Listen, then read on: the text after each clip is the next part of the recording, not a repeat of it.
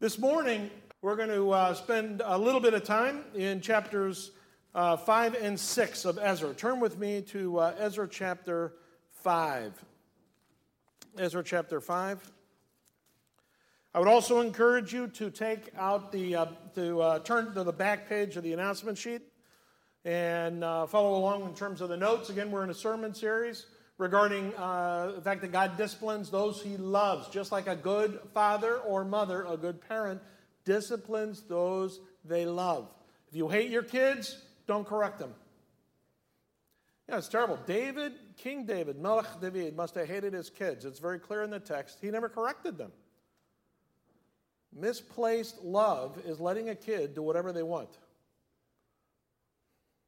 God doesn't let us do whatever we want. He disciplines us because he loves us. That's for us as individuals. That's for Israel, our people. This discussion of election, had an interesting discussion last night about this. God has elected us. He's chosen us. We transgress his instructions. He disciplines us, but renews his commitment to us and renews us. That is the cycle constantly God does, and it's because he loves us. And we're talking here about this little piece of geography historically called Yehud. It was a province in the area called across the river that the Persians set up. Probably was something earlier set up by the Babylonians when they conquered the region, starting in 586. And we're specifically discussing how the Jewish people came back from exile and God worked with them in the land. The book Ezra is what we've been working through. Go back and listen to the sermons. Unfortunately, the first one is not there, but it's reality. Go read the text for yourself. Two aliyot, or two returns. The first that we're still talking about, taking place in around 536. And the text of Ezra is dealing with it today, the period of time around 520. All right? And then a second, led by Ezra himself in 458, which we're going to take up in a week.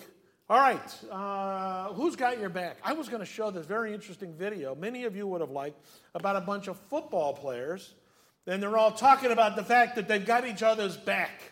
You know, and I was thinking about David, who was in the military, and when you're in war, you got to have other guys' backs, right? Otherwise, it's really hard to walk down a dark alley. And so having someone's back means what? What? You watch them. What are you doing when you cover their back? You're protecting them, right? Can you see your back? Take a moment right now. Look at your back. You have a problem with looking at your back. No matter how young and flexible you are, you cannot see your back. You can't. You have to rely on other people to watch your back. It's a really good illustration for community. And the value of community, having people in your life who will watch your back, all right? The value of marriage, have somebody around who can scratch your back full time, all right? We're going to talk about this topic, well, from God's perspective. God always ultimately has his way. Do you believe that? There are some that don't believe that. They believe that God can be defeated. God can be thwarted. He's not all-powerful after all. I don't believe that. The biblical text says God is all-powerful. God always gets his way. Therefore, God has our back. If we are following him and doing what he wants, he watches over us. If we are not following him and not going his way, there's no guarantee that he's got your back. He's going to let you wander into trouble because he's hoping you will learn from it. Let's take a look at the text. Starting in chapter 5, we're going to do a bit of a survey here. We're going to start with the fact that God is providing encouragement for those who act in faith. Take a look, Ezra chapter 5. This is page 819. Page 819. We're going to survey this, so go ahead and turn in the text so you got it. All right? Ezra chapter 5, page 819, beginning in verse 1. It says, Now Haggai the prophet and Zechariah the prophet, the son of Iddo, prophesied to the Jews who were in Judah and Jerusalem in the name of the God of Israel, who was over them. So the chapter starts off with a reference to two prophets, Haggai and Zechariah, two books in the Hebrew Scriptures, in the Nevi'im, in the prophetic literature, toward the end of the prophetic literature. There are three final prophets Haggai, Zechariah, and Malachi. Malachi we're studying on Wednesday nights now, finishing it up this week. A couple of weeks back, we studied in the book of Haggai. These prophets, even though I use the word encouragers, God has his encouragers. It was a fine line between encouragers and confronters. A good coach encourages, right? Anybody play sports in here? A good coach encourages. They never tell you when you're doing something wrong, right? They only tell you when you're doing the right things. Or they always praise you. Is that what a good coach does? No. They tell you what you need to hear, and sometimes that's confrontational. They are calling you out. I remember when I played halfback in soccer, the coach basically had us do Indian run. We call them Indian. I know it's very insensitive, all right? But Indian runs. And if we didn't run fast enough, he told us. And if somebody was falling behind, that was the one guy who got called out to sprint to the front. God has his encouragers. If you really want to grow in your relationship with God, if you really want to live your life God's way, you must listen to the encouragers and be willing to hear them say things that you don't necessarily want to hear. Morgan. I can pick on Morgan. He lives with me. Not every morning does Morgan look his best. Right? He'll wake up late. He'll roll out of bed. I'm praying he's brushed his teeth and he's out the door. Sometimes it happens so fast I wonder if he walked or flew. All right? And if he really, because generally it's not that bad. But I mean, really, if he was really doing something, I'd have to say, Morgan, stop. You don't have any pants on.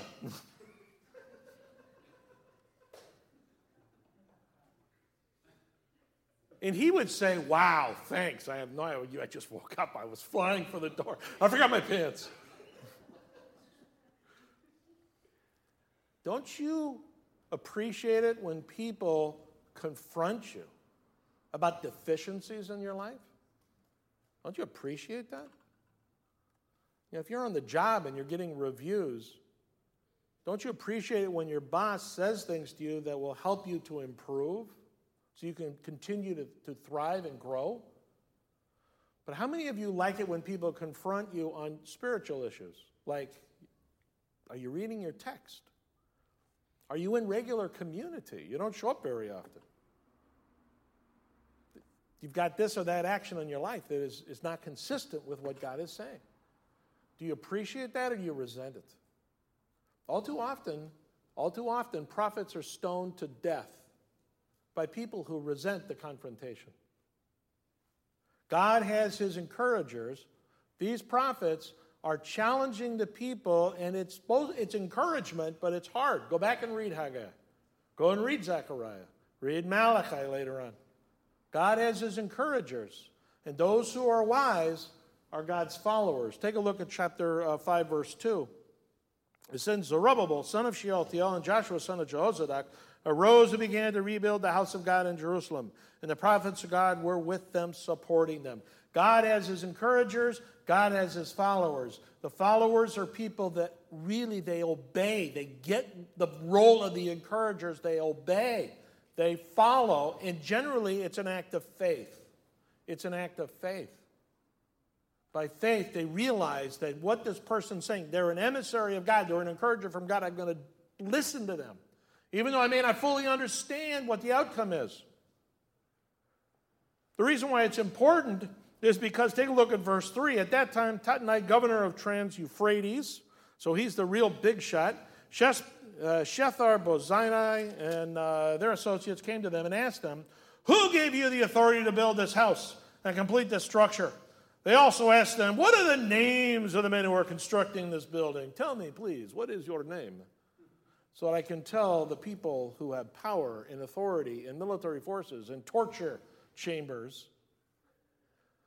God's followers are people that obey, and they take steps of faith that can put their lives at risk. Because you know what? Not only does God have encouragers and followers, but God has antagonists. Antagonists, people that are not aligned with God, who have their own interests. Of course, who is the chief antagonist? Hasatan, the evil one. the devil, whatever you want to call him.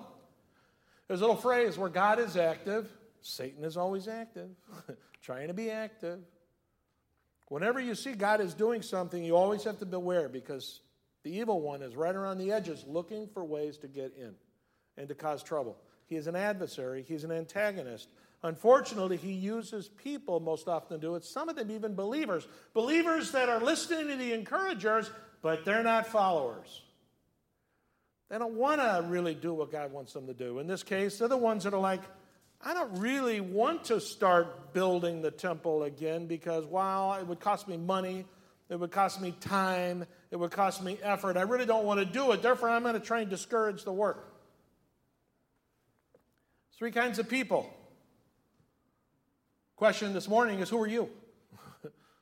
Are you an encourager, a follower, an antagonist? An encourager, a follower, an antagonist. All 3 of these individuals are always around. The ultimate thing is God gets his way.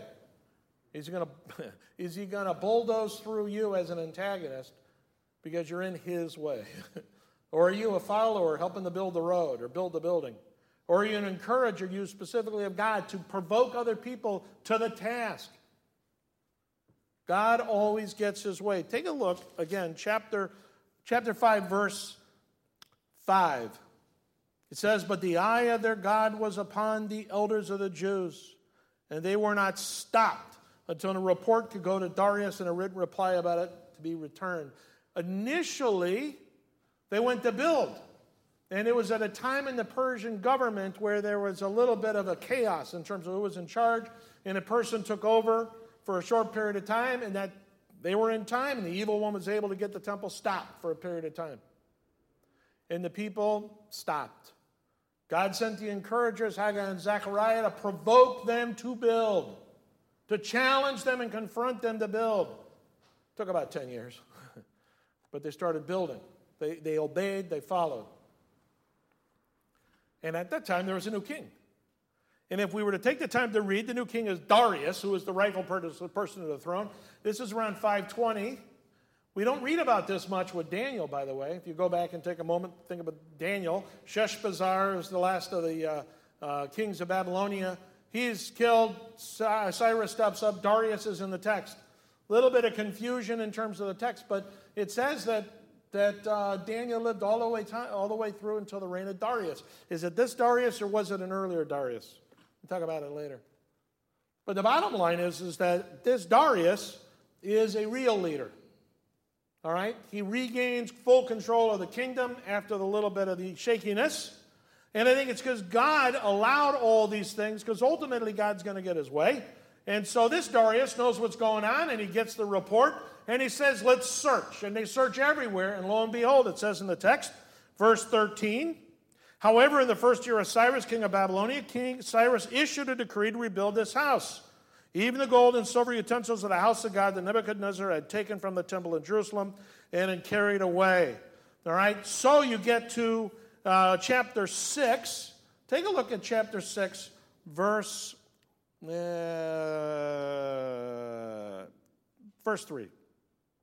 Here's the actual text. This is all in Aramaic, by the way, in the biblical text. In the first year of Cyrus the king, King Cyrus issued a decree concerning the house of God at Jerusalem. Let the house be built as a place where sacrifices are offered, let its foundations be laid. Its height is to be 60 cubits, and its width 60 cubits, with 3 layers of large stones and 1 layer of timber. Let the expense be paid from the king's house. Also let the gold and silver vessels of the house of God, which Nebuchadnezzar took from the temple in Jerusalem and brought to Babylon, be restored and brought to the temple in Jerusalem. You shall deposit them in the house. And this is even better. Now then, Tatnai, governor of Trans-Euphrates, Shethar-Bozenai, and their colleagues, officials, you guys, lead the work of this house of God alone. They find the document, and the king gives the command. Let the work continue. Stop bothering them. And later on he says, oh, and by the way, help fund the work. I love that. Help fund the work. You guys were in opposition, but I want it done because what's supposed to be done didn't get done, but now we're going to do it. Help fund the work. So then we see that God gets his way. Now the question again goes back to the first 3 individuals. God has his encouragers, God has his followers, God has his antagonists. Who are you?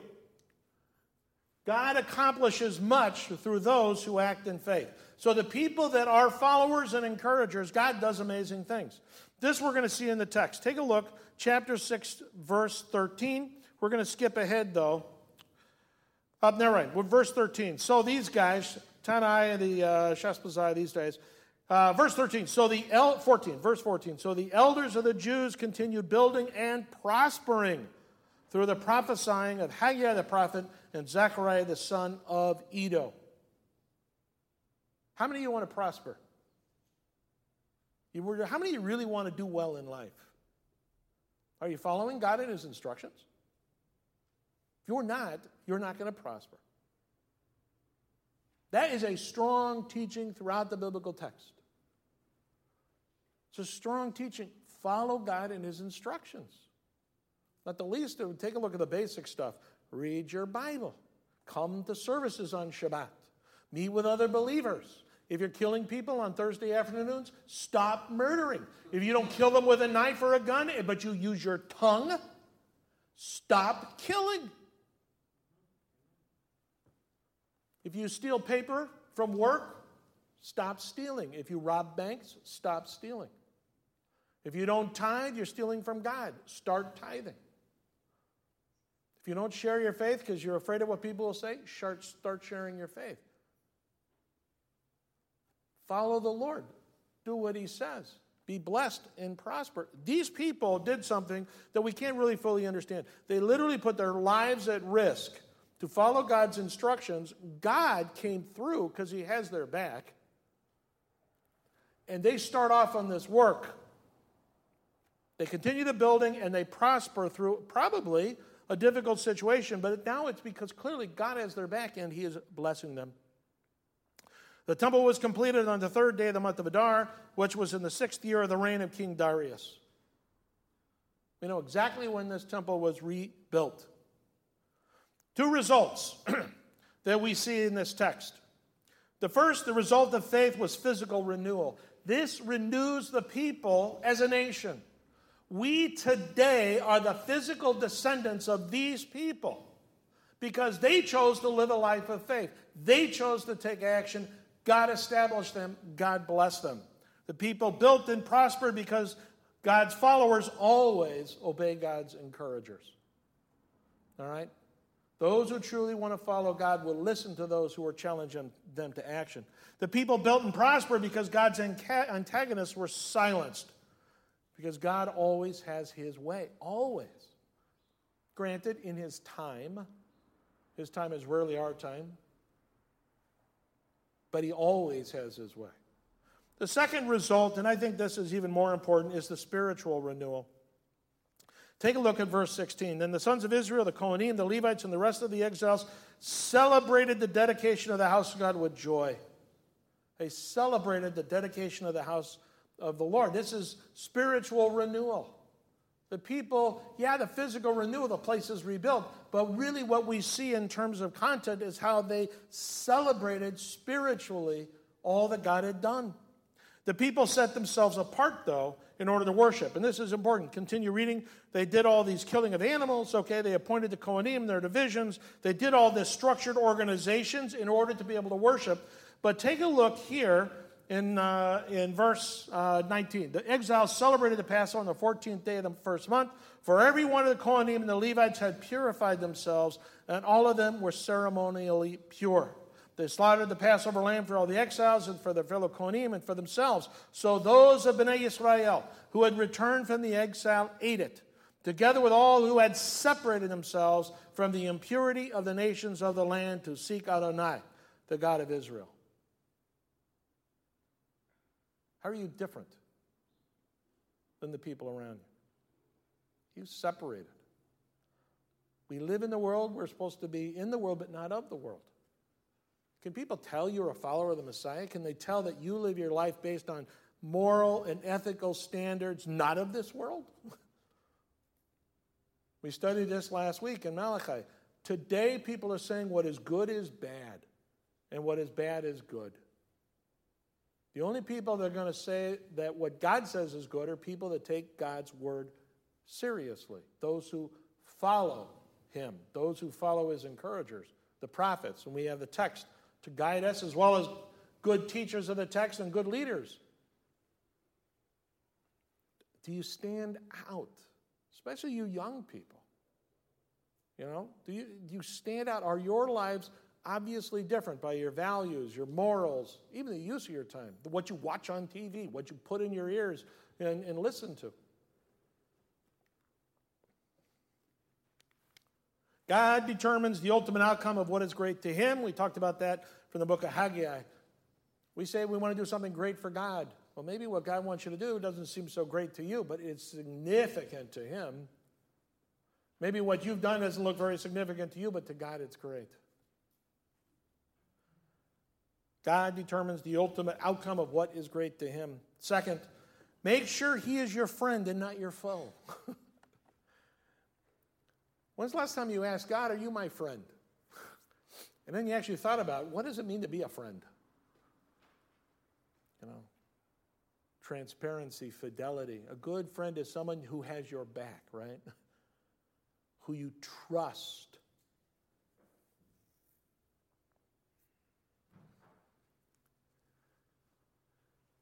In life, you need good friends who will have your back.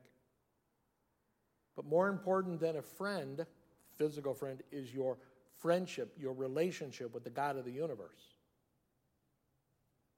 But the only way you can really have that relationship with him is if you are willing to separate yourself from the world, shed the immorality and the sinfulness of our lives, and honestly seek him and desire that relationship. You have to make sure your life is ordered for worship. You know, I believe we as a community, we need renewal in this area. You know, there's not much passion for worship. Not much passion for learning. We have to renew that. That's not right. It's not right.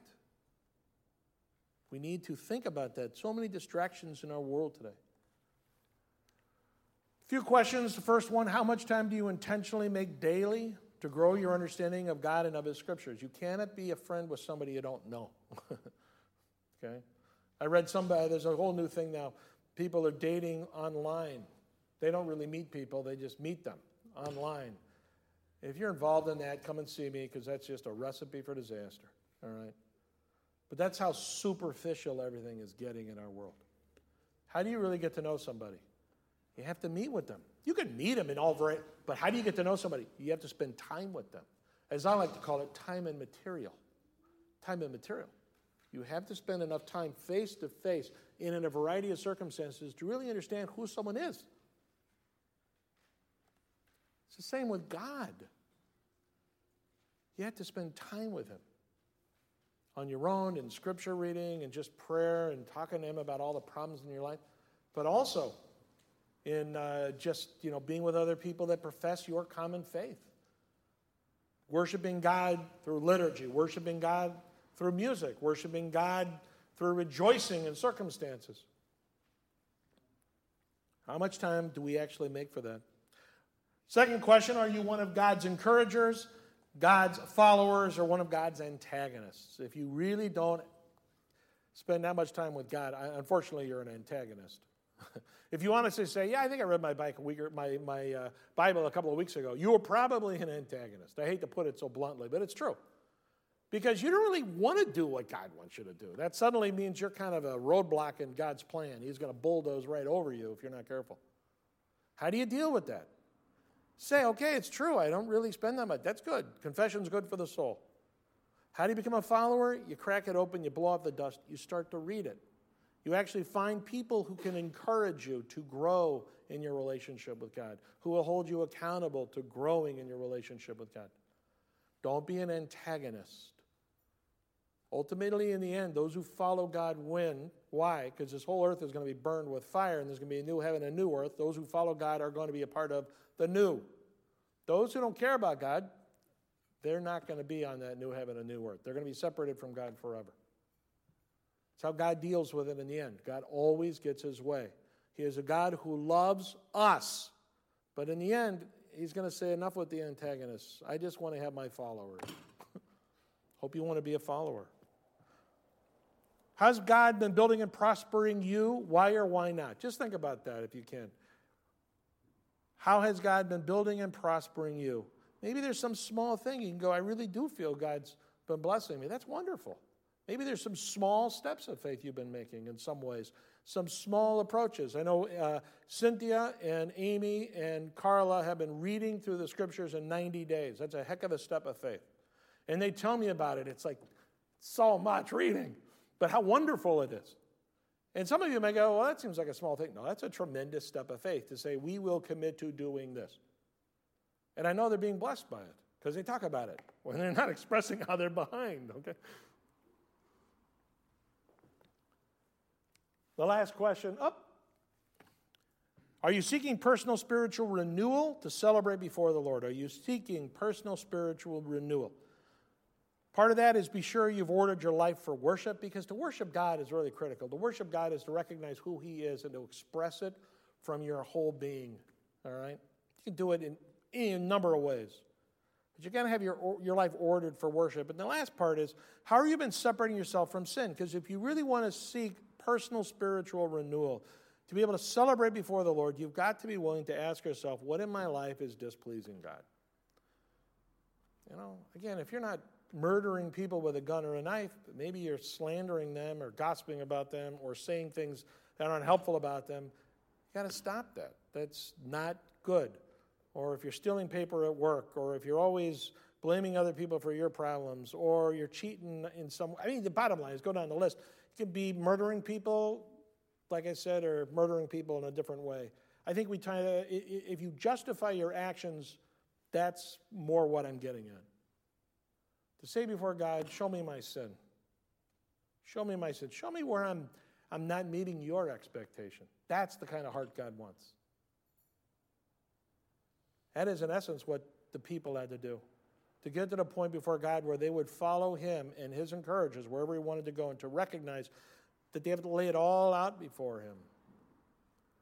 Show me my sin. Show me where I'm stepping out so that I can truly be who you want me to be, follow you the way you want me to follow you, and to be blessed of you the way you want to bless me. Because God, ultimately you win. Ultimately you win, and therefore I want to be on your side. Because God has our backs. All right, let's close in a word of prayer. God, we thank you for the fact that in this world we have tribulation.